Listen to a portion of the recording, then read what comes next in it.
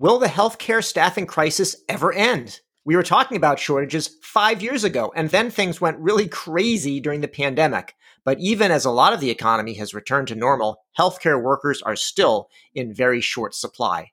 So do we have to just wait a little bit longer, or is the shortage of healthcare workers going to be with us forever?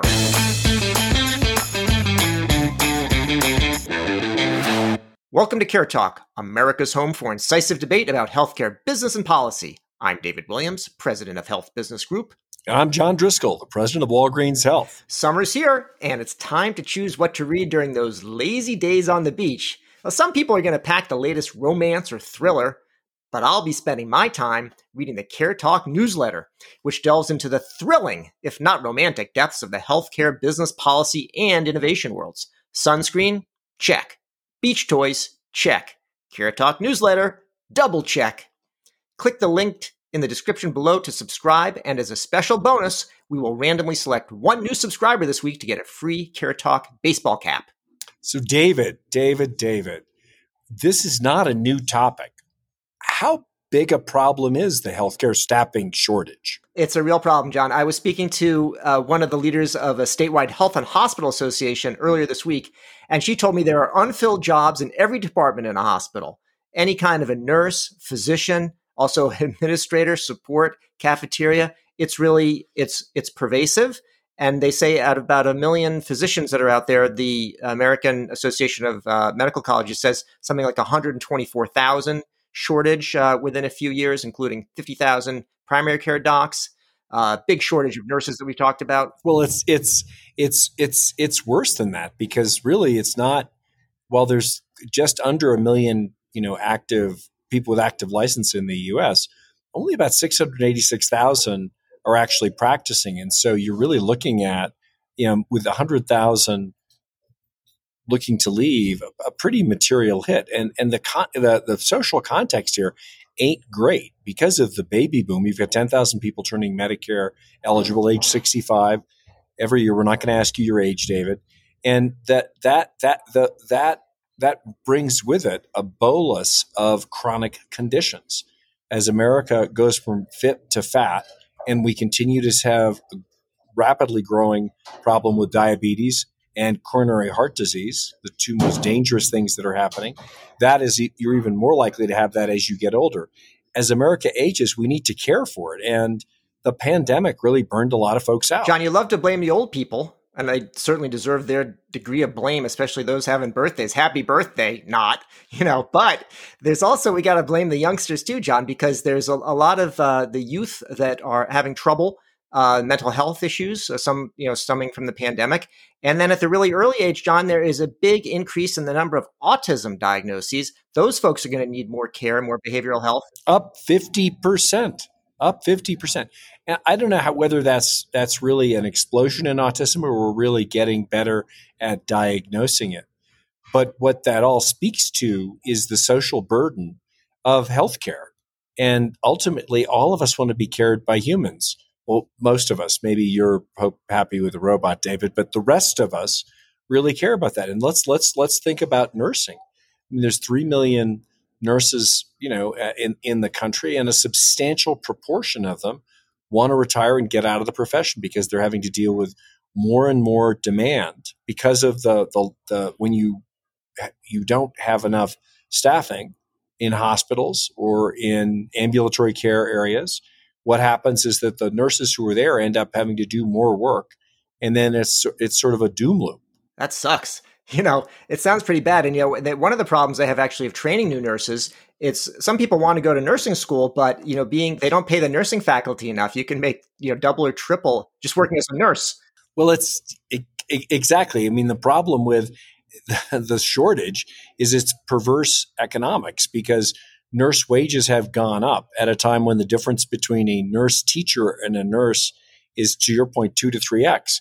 And while we are in a crisis of needing nurses, we don't have enough slots in nursing schools because of that, and also because of the way things are chartered and accredited. But just in the last few years, we've turned away over 80,000 David, candidates to become nursing just because there weren't enough slots. So let's talk a little bit more about, let's throw a couple more problems on the heap before we start talking about solutions. So, there's another problem too, which is reduced immigration. Used to have more nurses that were, coming in as immigrants.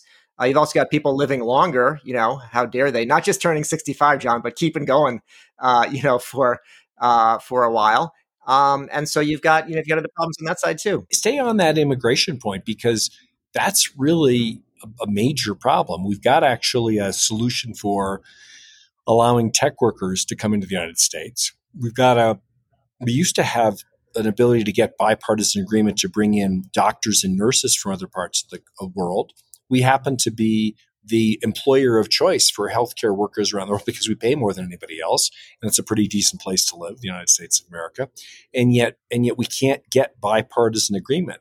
There are estimates of hundreds of thousands of doctors and nurses in queue who are qualified, trained, and in some cases have been in practice for a while, who would love to move to the United States, and we just can't move the structural impediments to allowing them. But I do think that we're getting to a breaking point, David. You look at Ochsner Health's system, one of the leading health systems in New Orleans. They had 1,000 openings, a massive system. It's a small number of openings, but they had to close 100 beds. And if we had to we start to see that demand shrinking capacity to care, I do think some of these things are going to or will move. All right. I mean, the one other thing too, John, is a low birth rate if we don't have immigration now. And I know you've done your part and I've done my part, and I'm planning to have any more kids. You don't have to, you don't have to make it official here on the Care Talk podcast, but, that's another solution. We'll say, I'll let you take the fifth on that as long as the Constitution still hasn't been suspended. So let's talk about, that's enough about problems, John. How about some solutions? What can be done? What's being done? I think that one of the most interesting aspects of generative AI is, not the stuff you read about, but the stuff that really can solve substantial problems. An enormous amount of money is spent, and time is spent, and labor time is spent on back office work, on documentation, on reconciliation. And those are rules-driven problems where if you can get them into a generative AI context, you could actually train a model to solve those problems faster. I think there's a big opportunity for generative AI and AI in general in the diagnosis area, where they could be augmenting the good work of doctors and nurses and being a tool at the fingertips. So if you think about back office and diagnosis, I think that artificial intelligence can really augment meaningful care and scale it, and potentially actually help extend the work of doctors and nurses. That makes sense, John. The thing about generative AI, of course, is it can hallucinate. And so maybe that's what maybe some of these claims processing needs. I saw an article in the Wall Street Journal, John, they're talking about in Silicon Valley, the big thing is psychedelics too. So it may not just the generative AI that's hallucinating. You make in the midst of a silly point, you make an important one, which is the models have to be trained. But the nice thing about most of these if it's back office reconciliation and documentation, you can train those models based on activity you've currently got. You're not asking it to write a sonnet for you, and so you can test it. You can actually test what the model creates against what the people with a conventional computer can create, and that's how you actually train these models and put guardrails around it. I think same thing with diagnosis. The diagnosis isn't the AI can't or shouldn't, in my view, based on where we are today, replace the nurse or the doctor, but in the same way that we had physician extenders who were modestly trained, but specifically trained around specific, diagnosis and support skills, we could have, physician extenders that are software based. I mean, I think that's very doable. I mean, you don't have to get into R2D2 category, Dave. Your robotic friend. We don't need to get into that. I was going to get into that, John. Like one of those things, I could have like an extender for my arm as well. I could go over and I could stretch and I could reach a patient without even have to walk to their room. But John, one of the things that actually, hospitals, unlike some other businesses, they've had to stay open. They've had to solve the problem on a short-term basis. You can't just close an emergency room down and say, yeah, I couldn't find enough staff. That's a very extreme thing. So what have they done? Well, they've had travel nurses, and that's been, like triple the price. Well, that's a disaster. Why is it a disaster, John? Well, because a travel nurse is basically you're filling The industry grew up as sort of surge capacity nursing. Like if you had a crisis in Oklahoma, the Tulsa hospital would hire someone for a couple of months. And so by definition, they would pay a lot more because you're asking someone to travel. It's on demand. And so it's sort of an emergency. Well, during the public health emergency and the COVID epidemic, what happened is that became normal course, and it has systematically increased the costs of nurses. I mean, typical nurse costs for hospitals over the last few years are up 60 to 80% because of the demand on nurses. But the rates for travel nurses, those folks who kind of extended the capacity of hospitals, have gone up 6 to 7x or 6 to 700%. And so, and inevitably when that happens, it becomes a good business. So investors followed in, and they're trying to get more nurses to leave their jobs and travel, which creates more slots. I mean, so it's demand for a new investment machine actually creating more demand for itself by stealing nurses from posts. It's a really bad. It's a doom loop, and I think there are ways around it by paying nurses fairly and giving them really stable jobs. I mean, I think that what this speaks to is the hospitals and care system needing to figure out better ways to care for doctors and nurses, because they don't feel well cared for. They don't feel, I think, as much respect and connection. And inevitably, in a crisis, that's going to happen. But this has got to start with the leadership and management of the hospitals. The other thing, David, is the job has gotten harder. I mean, there are violent incidents every day in nearly every city hospital in America, and that was not true before the public health emergency. John, there's another rule for technology here. One of the big issues for nurses and other healthcare professionals has been staffing. Staffing is actually remarkably complex from even just a mathematical standpoint, and never mind sort of the relationships and, such and such needs to be here for an appointment, whatever.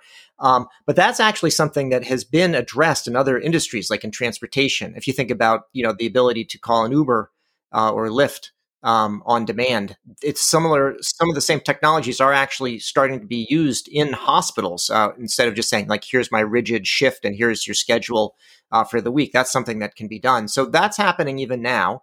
Longer term, there are some things that can be done to sort of expand the supply. And I know some of the hospital associations are trying to actually encourage more people to go into healthcare. There are government programs. There's not enough slots, David. I mean, you've got, you don't have enough residency programs, because those are the training programs after medical school that are the actual practice of doctors. And that's because it's funded by Medicare, which is running out of money. You don't have enough slots in nursing schools because there aren't enough professors. I mean, if the government's really going to get involved here, they've really got to make a systematic investment. I think that we're going to be losing a material amount of doctors and nurses by 2030, and that's a massive problem. All right, John. Well, so you won't let me tick off the run-of-the-mill solution. Should we go a little more radical? Sure. All right. So one thing is, I've been reading the Wall Street Journal, John. I can't afford the subscription anymore, so I must have just seen a copy on the bus bench or something. But in addition to the article about the psychedelics, I saw something about people working until their 80s, and in some cases to their 90s. And I think that we should raise the retirement age and get people to, don't get the idea that you have to stop working when you're 60 or 65. Let people continue working. So that's an okay idea, but that's a patch. I mean, it's sort of like paying nurses a little bit more to not leave the workforce. Like, we need to systematically increase the number of nurses and doctors because we've got an older population, and we've got to do it through some combination of increasing the number of resources to be able to go to school, and also, I think, improving our immigration policy. We could the amount of debt also that a lot of doctors and nurses have in order to get educated is insane. We could easily make being a doctor a lot more affordable, which could actually help encourage more and more, particularly diverse populations, to pick it as a career. There are some levers that government should use, but our healthcare costs will go up if we don't care for the most vulnerable among us. And so I think this is a critical structural problem. And you can have all your gray-haired friends I don't want them doing surgery on me, Dave. But I think that will help. But it's a modest patch for a major problem. Well, John, another thing, I know you hate drugs, but one thing, if we don't need staff for someone to, to take a pill, and, for example, some of these weight loss drugs, if a lot of the chronic illnesses are caused by people being overweight, maybe we should be pushing everybody to be on a weight loss drug, and then maybe that'll reduce the need for healthcare staff to take care of them. Well, Dave, you're just bouncing off the walls here. Like Ozempic, Mounjaro, like we don't know the long-term effect of the GLP-1s, these drugs that can allow you to lose a lot of weight fast. I mean, Fen-Phen could too. I mean, let's hit the pause button on this. Everybody is using it as a lifestyle drug when it was really meant for people who were morbidly obese and were clinically in a situation where you had to take that drug. I'm really nervous about the popular explosion of the Ozempic, the categories, the GLP-1s that show great short-term results, but every great weight loss drug has shown great short-term results, and most of them have had some corollary challenges. So I don't think that's a solution, and honestly, that's a all right, I got another one, John. So, all right. Okay. Ultra-processed foods. So a big problem is what people eat, okay? I should go back to eat and go hunter-gatherer type stuff. Now you're talking my language. I mean, if you think about this, we in the Farm Bill every couple of years authorize a bill that subsidizes the worst kinds of corn and soy, things that actually that bring the cost down of things like sugar and corn that are directly related to our diabetes problem. There are most of the major pain points in our healthcare system, coronary heart disease and diabetes, are directly related to diet. And if we can get our arms around diet, I think we saw when people talk about diet and lifestyle, it's really diet. I mean, and people don't know what they don't know. I mean, we don't actually invest in, although CMMI is starting to invest in programs in diet-related, diet-sensitive chronic disease, which are all the major chronic diseases. My wife's company, NourishRx, has had some great results with Somali Medicaid moms in Minnesota at within a few months, really materially changing the curve of premature birth. I mean, they're seeing results with coronary heart disease, and these are possible. But we need to really get at the government funding the wrong subsidies in agriculture that create the wrong problems in our healthcare system. Well, John, we don't normally break news on this show. However, I think you've just indirectly said that you are not going to be the 57th candidate for the Republican nomination for president with what you just said about Iowa and corn. So, all right, you heard it here first. So, John, the other thing is, let's just finish it up and talk about, we're talking about the U.S. and we have talked about immigration as a solution, but immigration to the U.S. of healthcare workers is a problem for people in other countries. They have the healthcare staffing shortages too. What do you think about that? I think we need to solve our own problems. Honestly, I think that we ought to be willing to educate the world, but we need to solve the problems in front of us. And I think that's job one. Once we solve our problems, I think we should extend the reach of our education and support to any other system in the world. And we can do that largely through the best medical education, the best medical schools and educational system in the world, which is in the U.S. But we have to solve this problem, David, or it's going to directly relate to lifespan in the U.S. I mean, it's that critical. Well, that's it for yet another episode of Care Talk. Do you have a topic that you'd like John and me to discuss on this show? Some important healthcare business or policy issue that we've neglected or you just want to hear more about? We'd love to hear from you. Drop a note to me, david@caretalkpodcast.com. If we use your idea, we will say hi on the show and a thank you and even send you something special from the Care Talk merch store. I'm David Williams, president of Health Business Group and not a candidate for any office. And I'm John Driscoll, the president of Walgreens Health. If you like what you heard, you didn't, we'd really love it if you subscribe on your favorite service.